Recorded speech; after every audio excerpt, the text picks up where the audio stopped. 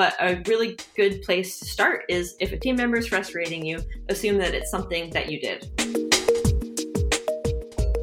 Welcome to Authority Issues, a podcast about leadership, management, and how people are the problem. I'm Yes, Rachel they are. Perkins, aka Pie or Pie Bob. I'm into words, operations, cheese, and whiskey, and of course, leadership. And I'm Kendall Miller. Rachel says that I might be a mite oversubscribed at this moment. A mite oversubscribed. Yes, totally. And today on the show, we're talking with Kate Taggart, engineering manager at HashiCorp. Hi, Kate. Hi, Rachel. Nice to meet you. Thanks for coming on the show. Yeah, you bet. Let's just dive right in. Can you tell us about your path to leadership to where you are today? Yeah, sure. So when I left college, I had studied applied math, and I landed a job working at Wolfram Research. It's a mathematical software company. So I hadn't really intended to go into programming. Just kind of fell into it, and turned out that I really loved it. So I worked as a software developer for a little over 5 years, and then got kind of tired with what I felt was like just kind of being stymied in my career, thanks to just lots of little instances of bias building up over time. So I left tech for a little while and was self-employed as a math and physics tutor for about a year. But at that time, I was planning on moving to Portland, Oregon anyway, and was kind of missing working like with a team. So I was like, all right, I'm going to go back into tech. But this time when I come back, I want to make sure that I'm going to a really good place where I feel like I'm actually like recognized for my work, right? So I searched a bunch of Oregon best places to work lists, was looking at the job postings on New Relic's website, and was just looking for software engineering roles at the time. And one of the postings that they had was actually for a management position, where they said explicitly that formal management experience wasn't required for this role, just so long as you had been a tech lead in the past. And when I read that posting, it struck me. I was like, well, if I'm coming back into tech, I suppose maybe I could come back into a management role and be the change that I want to see, right? Like help create environments where people can do their best work and be recognized for it. So I was like, okay, like I'll apply for this role, I guess. I was surprised that they even flew me out for a team interview. Never mind, ended up hiring me. It was probably the least nervous I've ever been for an interview, because I was like, there's no way, right? You're like, YOLO. Exactly. That's the Yeah, best exactly. place to be. Yeah. Yeah, I mean, turns out that's a pretty effective way to interview. It's when you're just like, I'm not getting this job. I'll just be myself. Who knows? So that turned out to work out. And so about a month later, I was starting at New Relic as an engineering manager. I didn't have any idea what I was getting myself into. I didn't really have any like peers who had gone into management beforehand. So I just started voraciously reading books and blogs in order to make sure that I wasn't about to like foist my inexperienced self upon a poor team that would suffer for my inexperience. So so that's how I originally got into it, and I've been a manager now for a little over 5 years as well. So that's how I got here. And Wow. and then New Relic straight to HashiCorp, or was there a stop in between? No, so I was at New Relic for a couple of years, and then I worked at Simple. It's an online bank based out of Portland for about a year, and then joined HashiCorp a little over 2 years ago now. Okay. And how's HashiCorp been? I mean, that's a fully distributed team, right? Talk about some of what that transition's been. Yeah, it is. So it's very different. So when I've kind of been gradually going more and more remote. So at New Relic, we were pretty strictly co-located.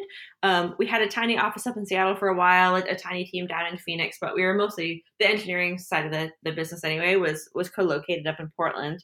And then after that, when I was at Simple, about 30% of our engineering team there was remote. So we were mostly co-located, but had a pretty sizable portion of our team member that was remote.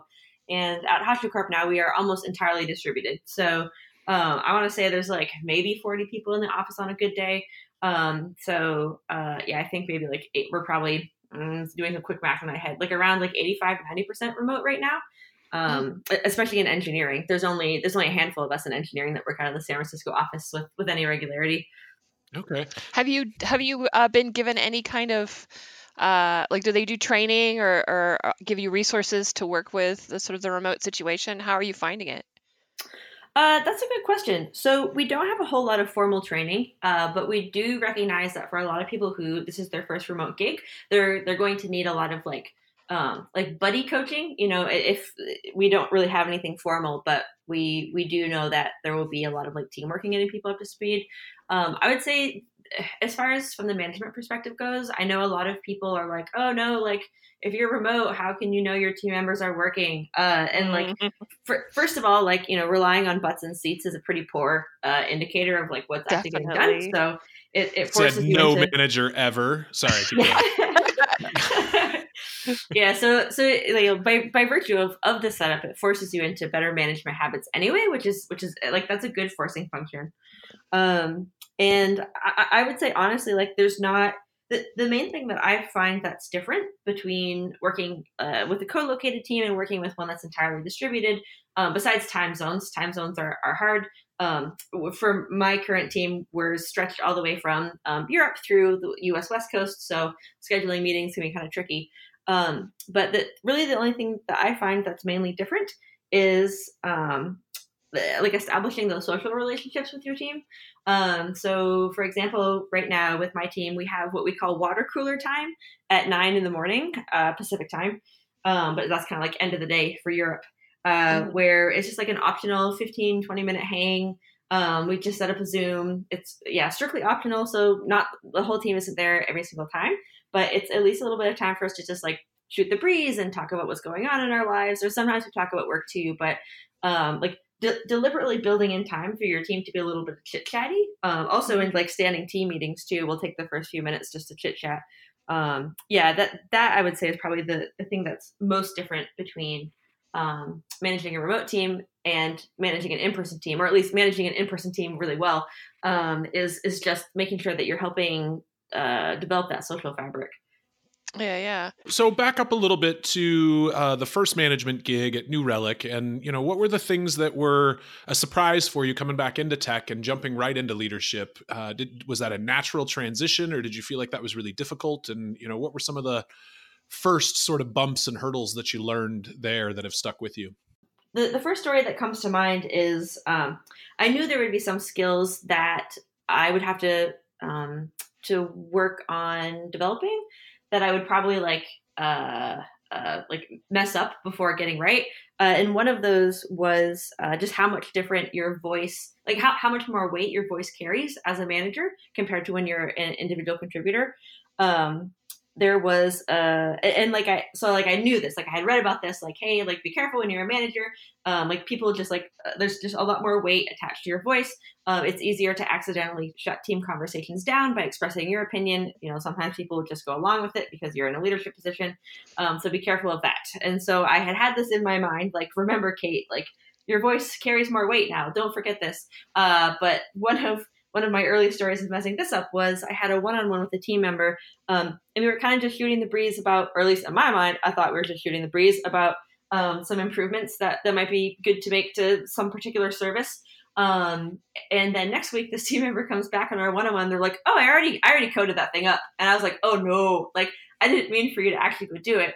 And that's when I remembered that thing about like, oh right, like I have to be more careful with my voice now and make sure that I'm expressing myself clearly. Because sometimes people will take even just like ponderings as very firm statements.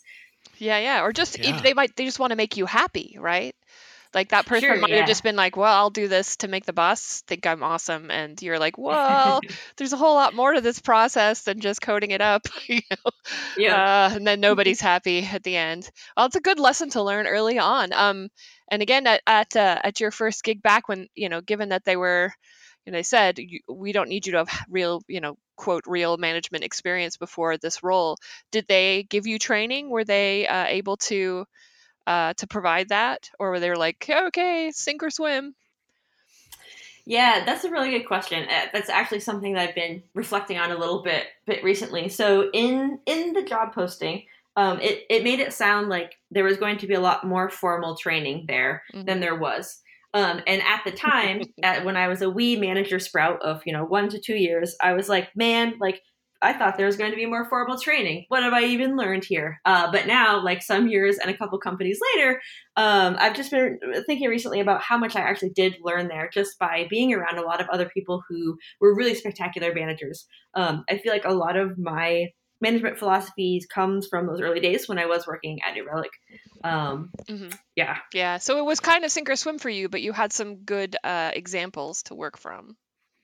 Yes. Yeah. That would be a fair characterization. Yeah. Right. Well, that's good. So what's a leadership issue you're dealing with today? I mean, something related, or do you feel like the problems you see today are the same kinds of problems you were dealing with back then, or are they different kinds of problems? Is there something you can talk about that's specific to top of your mind today? Sure. Yeah. Yeah. So one thing that I am really excited to get the chance to work on at HashiCorp is, so I really like working at companies that are growing fast, in that like, small to medium sized business kind of growth phase, early to mid stage startup. And I was really excited to come to HashiCorp because it was kind of a way to, like replay the New Relic tape. Starting from a smaller size again and growing really fast, and seeing if we could, kind of do some things differently than I had seen them done the first time around. And one thing that's nice is that with the benefit of more like seniority and experience is that I'm playing a bigger role in helping shape the early engineering organization at HashiCorp compared to previous jobs. And so like that's probably the main thing that takes up space in my brain as far as like management and leadership questions these days is how can you scale an organization really quickly while still maintaining the things that make it special and that make it a really good place to work. So yeah, that's the main thing that's facing me these days. And there's lots of like little tendrils, but that's the main thing. Oh, well, let's talk about this because do you feel like you have answers? Is it working? Because I feel like that's another question. Totally reasonable answer to that question that you asked is no, it's not possible to do that. So where are you on this? Yeah. So I'll just kind of talk around a few of the different like dimensions. So one is hiring, right? If you're going to be growing really quickly, that means they're going to be hiring really quickly. And there are a lot of ways when you're growing fast to mess this up. Different managers may have different hiring standards. Also, it can when you're trying to juggle a lot of candidates at the same time, you can overwhelm your recruiting team, and individuals may not be moving through the pipeline as quickly as you need them to. Another thing too is just like the time it takes for an individual manager to make a decision. So this was not this past November, but the one before. I had been doing it. I was managing 2 different teams, and I had been doing a ton of interviewing. And I sat down and just like looked on my calendar to count up how many initial hiring screens I had done. And in the course of like about a month, I think I had done about 40 interviews. And so, yeah. And so when you're doing that many interviews, yeah, you have to take really good notes because you will want to be able to compare and contrast across candidates, and you won't be able to hold all the details in your brain. Another thing that I found really helpful for initial like hiring manager screens is I have like a standard 5 questions that I'll ask. I'll usually end up asking other questions too, but there's 5 questions that I make sure to ask most everyone, and unless they've like really covered it well in their cover letter. And those 5 questions I have sat down and been clear with myself about like what does a good answer look like to this question, what does a great answer look like to this question, so that I don't have to sit around after the interview being like, well, was this answer really good? How strongly do I feel about moving this person forward? Like I've already decided before the interview what a good versus great answer looks like, and so when I look through my notes, I can very quickly decide if this is someone I'm going to move forward or not. So you have a lot of like methodology improvements for the hiring side of the house. And these are these things that you've just determined on your own, or are these being taken up at HashiCorp and you're scaling out the recruitment org so as to not overwhelm them, or how is that working out? Yeah, so there's a few different efforts. So that particular screen kind of rubric that I just mentioned, that's something that I've shared around with a lot of the other engineering managers. And so it's not like a formal thing that we have, but a lot of people are borrowing pretty liberally from it. One thing that our Nomad, Console, and Vault teams are doing, so all of our runtime products, is that they're starting to do pooled interviews where they will have people sit through a team interview that includes an engineer from each of the different product teams, so that we can interview a bit more effectively. If it seems, like we feel a candidate may be a little bit better fit for one product or another, it's really easy to pivot the interview because we've got someone from all the teams on that circuit. And then everyone in the room kung fu fights if the candidate is especially awesome. Yes. Yes. That's the world I want to live in. Oh, okay, maybe not. Okay. I can super relate to the just tons and tons of interview screens. I remember, 2 years back, I had interviewed so many people that by the time the team had made a decision on one of the engineers, I had no idea who that person was. And I went back and I read through my notes and I was definitely a yes and all of these things. But I called them to make them the offer, having no idea who they were. Like not I have able no to memory of this place. Yeah. Right. And that person is now our CTO. So, oh wow! So there's a lot of stuff you're working on sort of the ingest side of the house. What are you doing as a company? Are you involved in the process of kind of culture management within the company after people are hired? Yep. Yeah. So there's some juicy stuff going on there too. So just recently in December, the engineering management team got together to draft like a levels matrix. For people that don't know what that is, Google Rent the Runway engineering levels matrix, and that will give you kind of the canonical example that a lot of companies have borrowed from in the years since. So we finally put together one ourselves back in December and have been in the process of rolling that out in the last couple of months. Another thing that's been happening related to it in concert with this is we've been moving from we're doing like an annual review cycle right now for everyone in the whole company. Prior to this point, we had been giving individuals reviews on their like individual anniversary dates, but we're about like 450 people or so now as a company, so we're moving to an annual review model. Because that's a lot of dates to remember otherwise. It is a lot of dates to remember. I swear, every company goes back and forth with this at least twice. I tell you. Yeah. Anyway, carry on. I'm sorry. The other benefit to doing them yearly is in terms of financial planning. They're not like at HashiCorp, but like I have heard at other places where sometimes like when people will be up for review closer to the end of the financial year, like there's less room for raises than compared to the beginning of the year. So you level the playing field when you're doing everyone at once. That's cool. That's something I hadn't thought of before. Yeah. Yeah, which is really the only reason why I like the yearly ones, because other than that, I kind of like just doing everyone on their own individual anniversary dates. But the financial planning argument is pretty convincing. Yeah, but the managers get super overwhelmed, right? And if you do 360s, which a lot of places do, everyone's like, "Oh, I hate this time of year." Yep, it's been a lot of review writing. But one thing that I've been getting together in recent weeks to help with this is the idea of like we call them manager study groups at HashiCorp. It's borrowed from an idea from New Relic where we call the mini M's, where it's basically like manager support groups. So you take your management team, you make groups of like 4 to 6 managers, and then they get together every couple of weeks or so to talk about like just issues they're having with team members, skill sharing. One of the most interesting one of those I've ever been in, we just asked each manager to come with notes on like how they manage their own individual workflow, like not their teams, but like how do they track up their own to-dos. And that was a really cool meeting.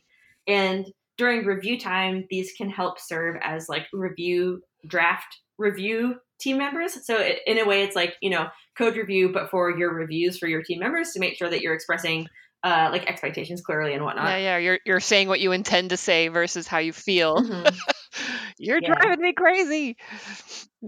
And Kate, so with regards to this, you've got this process for interviewing and bringing on lots of people. You've got some processes for getting them into the pipeline smooth. Now you're figuring out when annual reviews take place, those kinds of things. Do you feel like your team, or maybe HashiCorp in general, is really pretty good at screening who comes in the gates, or do you have to fire quickly, relatively regularly when there are people who just aren't a good fit for the company, or how does that work? There's like so many ways to like, I'm trying to think of a less violent version of hurting a cat. There's so many ways to like crumble that cookie, I guess, let's say. We have been pretty lucky at HashiCorp, and this keeps me up at night a little bit. Luckily our leadership team hasn't gotten tired of me grumbling about this yet, but I think that we've gotten lucky so far in that we've been hiring really well. We have really low turnover. I think part of the reason for that is that on the whole, we tend to be a really thoughtful group. I know I'm like tooting our own horn at this point, and I apologize, but I like really feel this. Toot, keep going. I really feel this strongly though. Like it's definitely the best place that I've yet worked. I think we do a good job of screening for people who are very like intellectually pragmatic, right? Like if they have an idea and someone has a better one, they're very open to pivoting to that idea. I think another thing too is that since we are remote, we tend to hire people that do well given a pretty high level of autonomy. And then also, since we're remote, we tend to hire people that are pretty good at proactively communicating like status and context and things to their team members, so that like we don't have to go individually tracking down silos all the time. So I think like part of why we're doing so well with hiring, I think, is related to the fact that we've just like really leaned into having a remote company. But then I think part of it too is just like we've been really carefully hiring as far as that like intellectual pragmatism aspect goes. That's cool. Well, and so I want to press just a little bit on that. So the company I work at is also fully distributed, and I feel like, have gotten increasingly good at finding people who can do the work. And the problems with remote work are the people who will do the work, right? And the people who don't work out, it's almost like they end up just going down Reddit rabbit holes all day long or something. How are you vetting for people who will succeed in a remote work environment, especially if, it's not a requirement, probably because there aren't enough people who have all worked remotely previously? Like, how are you screening for who will do the work? Yep, that's a great question. So one of the things that I do ask in my manager screens with people, I guess we're sharing all my secrets now. That's okay. One of the things that I do ask in my screens, I do ask people if they've worked remotely before. It's not a requirement. Like, we're happy to hire people who haven't worked remotely before. But I do ask candidates to go into their thought process a little bit if they haven't done it before. Like, have they thought about what's going to be different? Have they thought about if they're up for it? And honestly, usually even just that question is a pretty good indicator. Like, has the person really thought through this? Have they talked with other people who have worked remotely before and tried to see if it's going to be a good fit for them too? Yeah, no, that makes sense. Well, so for this next question, we're actually gonna turn and ask Rachel. Rachel, Kate has been on this call for all of 20 minutes. If you're guessing, introvert or extrovert, and then Kate will ask you if Rachel got it right. So the question is, are you an introvert or an extrovert, and how does it affect your work? And my guess is that you are an extrovert. But I'm usually wrong. I think you're like half right. No, don't you don't have to be nice to me. It's okay. You can tell me if I'm wrong.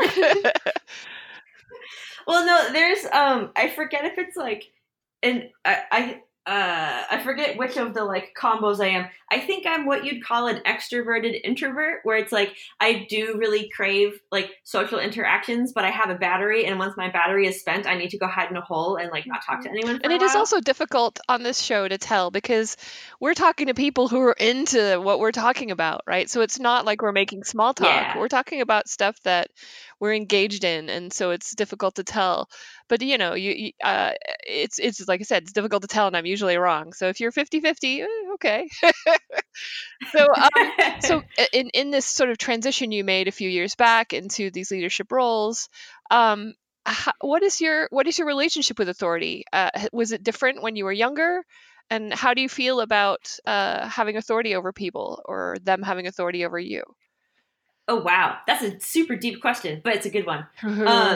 So I, as a kid, I was definitely a nerd. And so I was pretty well behaved. And so I think it was pretty easy to keep me in line. For the most part, I always really liked my school teachers. But like every few years, there would be one teacher that like could not stand me. And I could tell, and like I would not be able to stand them back. And usually these were teachers that like there wasn't a lot of room for like gray area. So like one good example, I had a French teacher in high school who gave me detention once. And anyone who knew me during that time would be like, what? You got detention? She had like asked the whole class, it was like the starter class, and she had asked everyone to stop talking. But I like hadn't heard her because there had been like kind of a ruckus. And I was telling a classmate who had like just gotten back from being out sick about like this paper that she needed to ask our teacher for, like catching her back up on what she missed, right? And I guess like the teacher heard me still talking after she had asked everyone to stop talking, and so she was like, "Yeah, you're getting detention." And I was like, "Wait, hold on." I was like, "I'm just like I didn't hear you. I was just telling her about this thing she needs to get from you." And she was like, "Yeah, I don't care. You're staying after school for detention." So it's like that kind of stuff. So I feel like my relationship with authority is like I am generally pretty fine with authority, but as soon as people show themselves as like incapable of being good leaders, I just like write them off. So you're good with good authority. I mean, that's kind of cheating, right? I mean, that's fair. Yeah, you don't have problems questioning it. Is what you're saying. Once if it looks bad, you're going to be like, I don't think this is going okay. Yes. And then, how do you feel about having authority over other folks? One of the reasons I wanted to become a manager was because I thought I could do better than the people who were already doing it. I was like, I bet I can do a better job than those people. But on the other hand, there's definitely, I wouldn't be surprised if this is a common experience. There's definitely a sense of like, well, wait, like who am I to tell everyone what to do, right? Like when you first become a manager and you're like, oh no, like I'm in charge of this now. Who says I'm the one that has the good ideas? Mm-hmm. Luckily, good management means not being the only one with the ideas. So like that works out in the end if you pick up that skill. But it takes people a while though, doesn't it?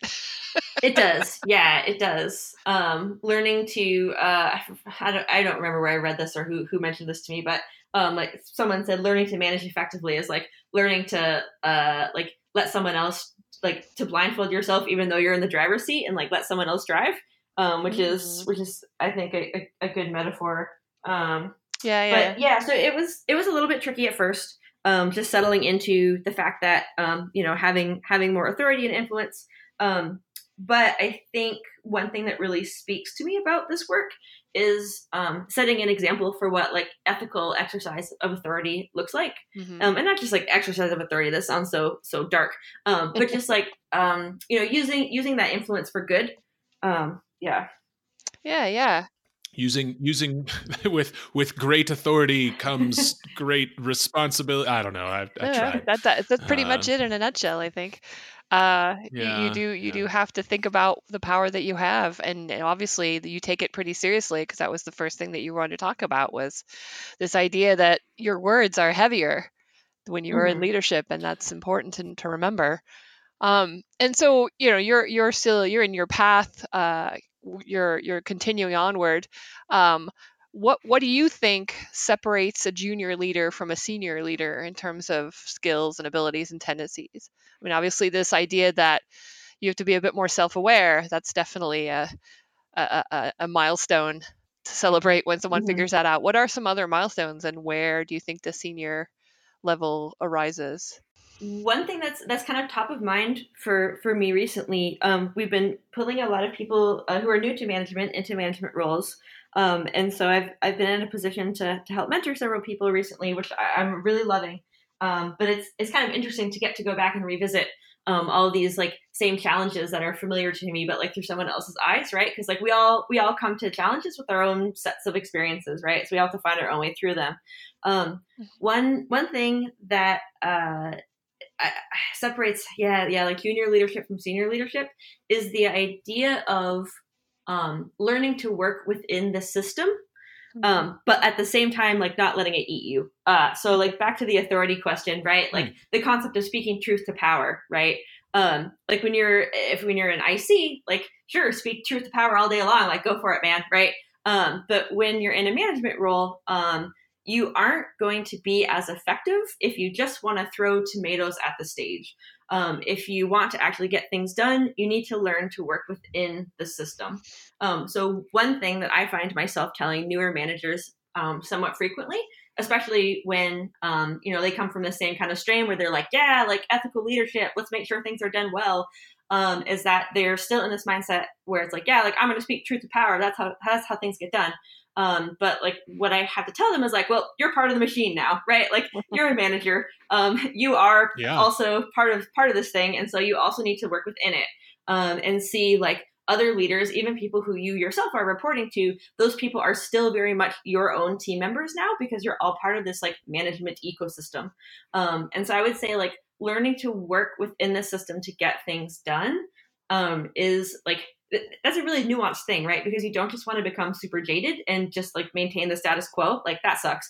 Like you do want to make change, but you need to make sure that you're doing it in a way that like is deriving consensus and moving everyone forward together, instead of, like I said, just like launching tomatoes at the stage. Yeah, and that this idea of it being about driving consensus, not just there is a system and you have to work in it, but it's like this is the effective way to get things done, rather than just jumping up and down on your soapbox on your own. Yeah, leaders don't tend to make it very far if they're just screaming all the time, we're doing it wrong. We're doing it wrong. Chances are you're all doing you're going to find out from your peers about another place where they're doing it wrong in a different way, and you can all work together to lift everyone's boats, right? Definitely. Yeah. Or when you're screaming that they're doing it all wrong and you realize it's all your fault. That's one of my favorites. Is I remember somebody getting really angry. Yes. Oh my gosh. I remember there was an office manager at an organization I worked for where, he was so angry about the culture of the office, and people come in late and they leave early and they do this and they do that. And I don't like the way they dress when they come. I mean, all these like superficial things, but I was like, dude, you're the one that sets all of this precedent. Like every problem we have is your problem. That's one thing that I'll often give advice to newer managers on is when you find yourself frustrated with a team member, start by assuming it's your fault. Like start by looking in your own communications and behaviors and whatever to see, like, did you not set enough context for this person? Like, are they working on the wrong thing because like you didn't explain it well enough to them? Like, sure, sometimes there are bad actors, and sometimes the responsibility will rest with your team member. That's fine. But a really good place to start is if a team member is frustrating you, assume that it's something that you did. Yeah. How did you fail them? Yeah. That's a really I think that's unusually profound even for this podcast. I hate to say that. But, pretty next level. That is some next level shit. I agree. Yeah, that is some larger than your management life situation kind of thing, and people should take that to heart. I think the world would be a better place. There is one for sure. I really like debugging this with people. One thing that will often happen, like when I'm stepping someone through this, right, is they'll say like, no, like I've been telling this person that I want daily updates on this thing, and I'm still not getting daily updates. Like, why is that? And the key is to always look for where this person is getting conflicting messages. So maybe you've asked this person to send you daily messages, but you haven't really been talking with them about the daily status updates. So they just started assuming that you don't care. And so then they stopped doing them. So things like that, trying to figure out where people are that they were succeeding. Messages. Yeah. Yep. Yeah. These updates were exactly what they needed to hear, so they no longer care. That's interesting. Yep. Well, so Kate, let's change directions a little bit. Tell us a little bit about your life outside of work, hobbies outside of work, or passions outside of work. What drives you when you're not in your, I'm going to say 9 to 5, even if that's not accurate. On your Zen mountaintop of leadership. So a few things that are pretty big, pretty meaningful hobbies to me. I'm super into music. I'm always looking for new artists to discover and whatnot. I played piano for a really long time. I don't currently have a piano in my current apartment because it's very tiny, because San Francisco rent is ridiculous, but that's okay. I got myself a ukulele instead, so I'm teaching myself ukulele. Whoa. Yeah. So that's awesome. Yeah. It's also very relaxing. You can just bust it out for a couple minutes in between meetings. Yeah. Well, so give us a band or an album or two that you're listening to right now that you're really enjoying. Oh, Snap. That's a good question. Couple of albums. I thought Snap was the name of the band. Oh, no, sorry. I literally paused for a second and I was like, oh, that was right off the top of your head. Keep going. So I was just at a conference last week and had to do a bit of driving to get there and back. And I rediscovered some of my old beloved road trip music. So right now I'm on a bit of a Spoon kick. Just kind of like all their albums. I love all their stuff, really. And one album that And for clarity, Spoon is the name of the band. Correct. Yes. Yeah. Okay. Yes. I heard them. I heard them on a what's that NPR show on Wait Don't Tell Me one time, and one of their hosts asked them, is it spoon like the utensil or spoon like the verb? And supposedly they named themselves after the utensil, not the verb. And the host was like, well, that's disappointing. Spooning the verb is pretty great. Maybe you should have called yourself after that. Why not both? Why not? Yeah. That's awesome. Yeah, so it's been on a bit of a spoon kick lately. Another one album that I've been listening to a bit recently to try to decide how I feel about it is it's the latest Local Natives album. I'm gonna pull it up because I don't even remember. It's the blue one with the plant on the front. I don't remember. I have no idea. Well, that'll be enough. Way outside. Yeah, that should be enough to keep us quite busy. Thank you. Excellent. And do you, speaking of ukulele players, have you heard of Molly Lewis? I haven't. She is an awesome ukulele player and writer of songs and adaptations to ukulele. So I recommend you look her up on YouTube or cool. The internet in general. Cool. Rachel, aka Pie Bob, from her DJ days. So you brought up music; it was going to go here. Oh yeah, because ukulele music is totally in my set of things to play at raves and at the roller derby. I know, Rachel. I've listened to your stuff. That's right. And Kate, one other personal question: how has becoming a leader affected your personal life, and has it done so negatively or positively? Oh, that's a good question. Yeah, I'll make a strong statement. I think that if you become a manager and you are not personally transformed by it, I'd say you're doing it wrong. Wow. Another like from the mountain type of, yeah, I agree with you. It's totally accurate. I feel like a lot of the things that I've had to learn in order to be a better manager are things that have made me a better person, and my personal relationships have benefited from that work. And honestly, like, that's a pretty nice side benefit to a job, right? Where it's like, yeah, this is what I do for my day job, but it's also making me a lot happier as a person. Like, that's pretty great. Yeah. Awesome. Can you think of specific things that you've changed about the way that you interact with folks in your personal life? One thing that I've always been drawn to, but didn't have the toolkit for, but now I do, I suppose, is making space, helping people feel comfortable with uncomfortable conversations, right? So, like, as a manager, there are a lot of times you're going to have to deliver tough feedback, or, like, even let someone go or disappoint someone because maybe they're not getting the raise that they were hoped for. So there are lots of times where you're walking into a conversation and it could feel uncomfortable, but it doesn't necessarily have to if you know how to, like, hold the space for that conversation and help put, like, both of you at ease. And so I feel like that's something that I have definitely taken back to my personal life as well, where, instead of, like, shying away from conversations and just, like, tacitly letting distance accumulate between people, or, like, grumpiness accumulate between people, it's like, let's just talk about it. Like, we're two humans, we're capable of this. Let's just sit down and have a conversation. And then sometimes it's just awkward. Sometimes it's just hard and you have to get through it. Right. But yeah, having that, and I feel the same about preparing for those conversations and helping people prepare so that they get what they're hoping to get out of the conversation, out of the interaction with the other person. It's been super useful. And that book, Crucial Conversations, which I think I've mentioned a couple of times, that kind of lesson changed my life. And I can totally see how, that kind of thing can change other people's lives as well. So thanks for sharing about that. Yeah. Conversations aren't important. Yeah. Okay, Kendall. It's only about beard care. Only. Yeah, that's. See, yes. Now this is where this podcast needed to go. Well, so Kate, if money were no object, what would you do with your life? Would you leave the Bay Area and play ukulele on a mountaintop, or what would you do? Oh, that's a really good question. If money were no object, I'd want to travel more. Although I think I wouldn't want to, like, do that indefinitely. Like, I wouldn't want to visit a new country every month until I die. Like, I think I like having somewhat of a stable home base. I might go the music route instead. Like, I did study some music in college and was seriously considering a career in music composition. And maybe I would just, like, change gears and do that with the second half of my life. I don't know. Ah. Composition, like sitting down and writing orchestral pieces, or orchestral. Yeah. Oh, yeah. Okay. Wow, that's interesting. I think I could be a pretty successful like C-level movie composer. Oh wow! So not like pop music, and not like, I mean, are you writing music with your ukulele currently? Yeah, I have been getting back into it now that I have something that I can tinker around on a little bit. Yeah, I have been. Yeah, they're super nice and portable. We have one in the office as well.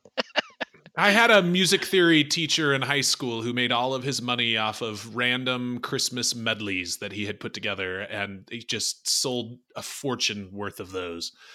So I just always assumed all the money in composition was in Christmas medleys. Well, way to murder every possible ounce of joy that could have come out of that. Sorry, I'm sorry. Joy to Clearly the world. I'm in a mood. I'm getting wealthy off of Christmas music. I don't know. I tried. Oh, that'd be super cool though. I would, and then you could design a label, and you could, do all sorts of stuff related to your releasing of music. Yeah, that's really groovy. Well, so Kate, for time's sake, we're gonna wrap up here. But where can people find you on the internet if they want to hear more? Yeah, if people want to find me online, I'm on Twitter. I'm at QKate. That's at QKATE. And I yell there a lot about leadership and management, so you can catch my yelling there. Sweet. We like yelling, obviously. Well, thanks so much for being with us. Yeah, that was awesome. Thank you as well.